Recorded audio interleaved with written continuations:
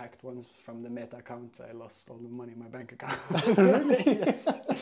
Figure out how to deal with that while also still having the class on and expensive. At Isha we say yoga is not about exercise or about therapy. These are subtle processes to direct and activate your energy in a particular direction. Where are all the people like, this is the real yoga? Yes, Where exactly. Yeah. So I don't know, you tell me.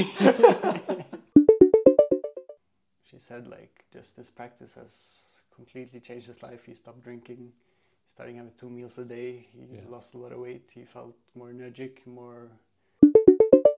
COVID come to Norway, I'm going to be going to India. Yeah. You know, not knowing that it's something that's all over the world.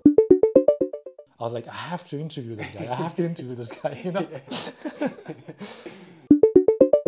And I rented a big hall because I thought a lot of people would come. Yeah.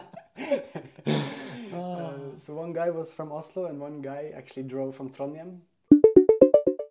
Okay. And then it was 95% women putting interest in that. Yeah, exactly. That's what I'm saying, right? And I also thought like, okay, the school system has to change. Yeah, exactly. And when I was at the Isha Yoga Center in India, they have a school there called Samskriti.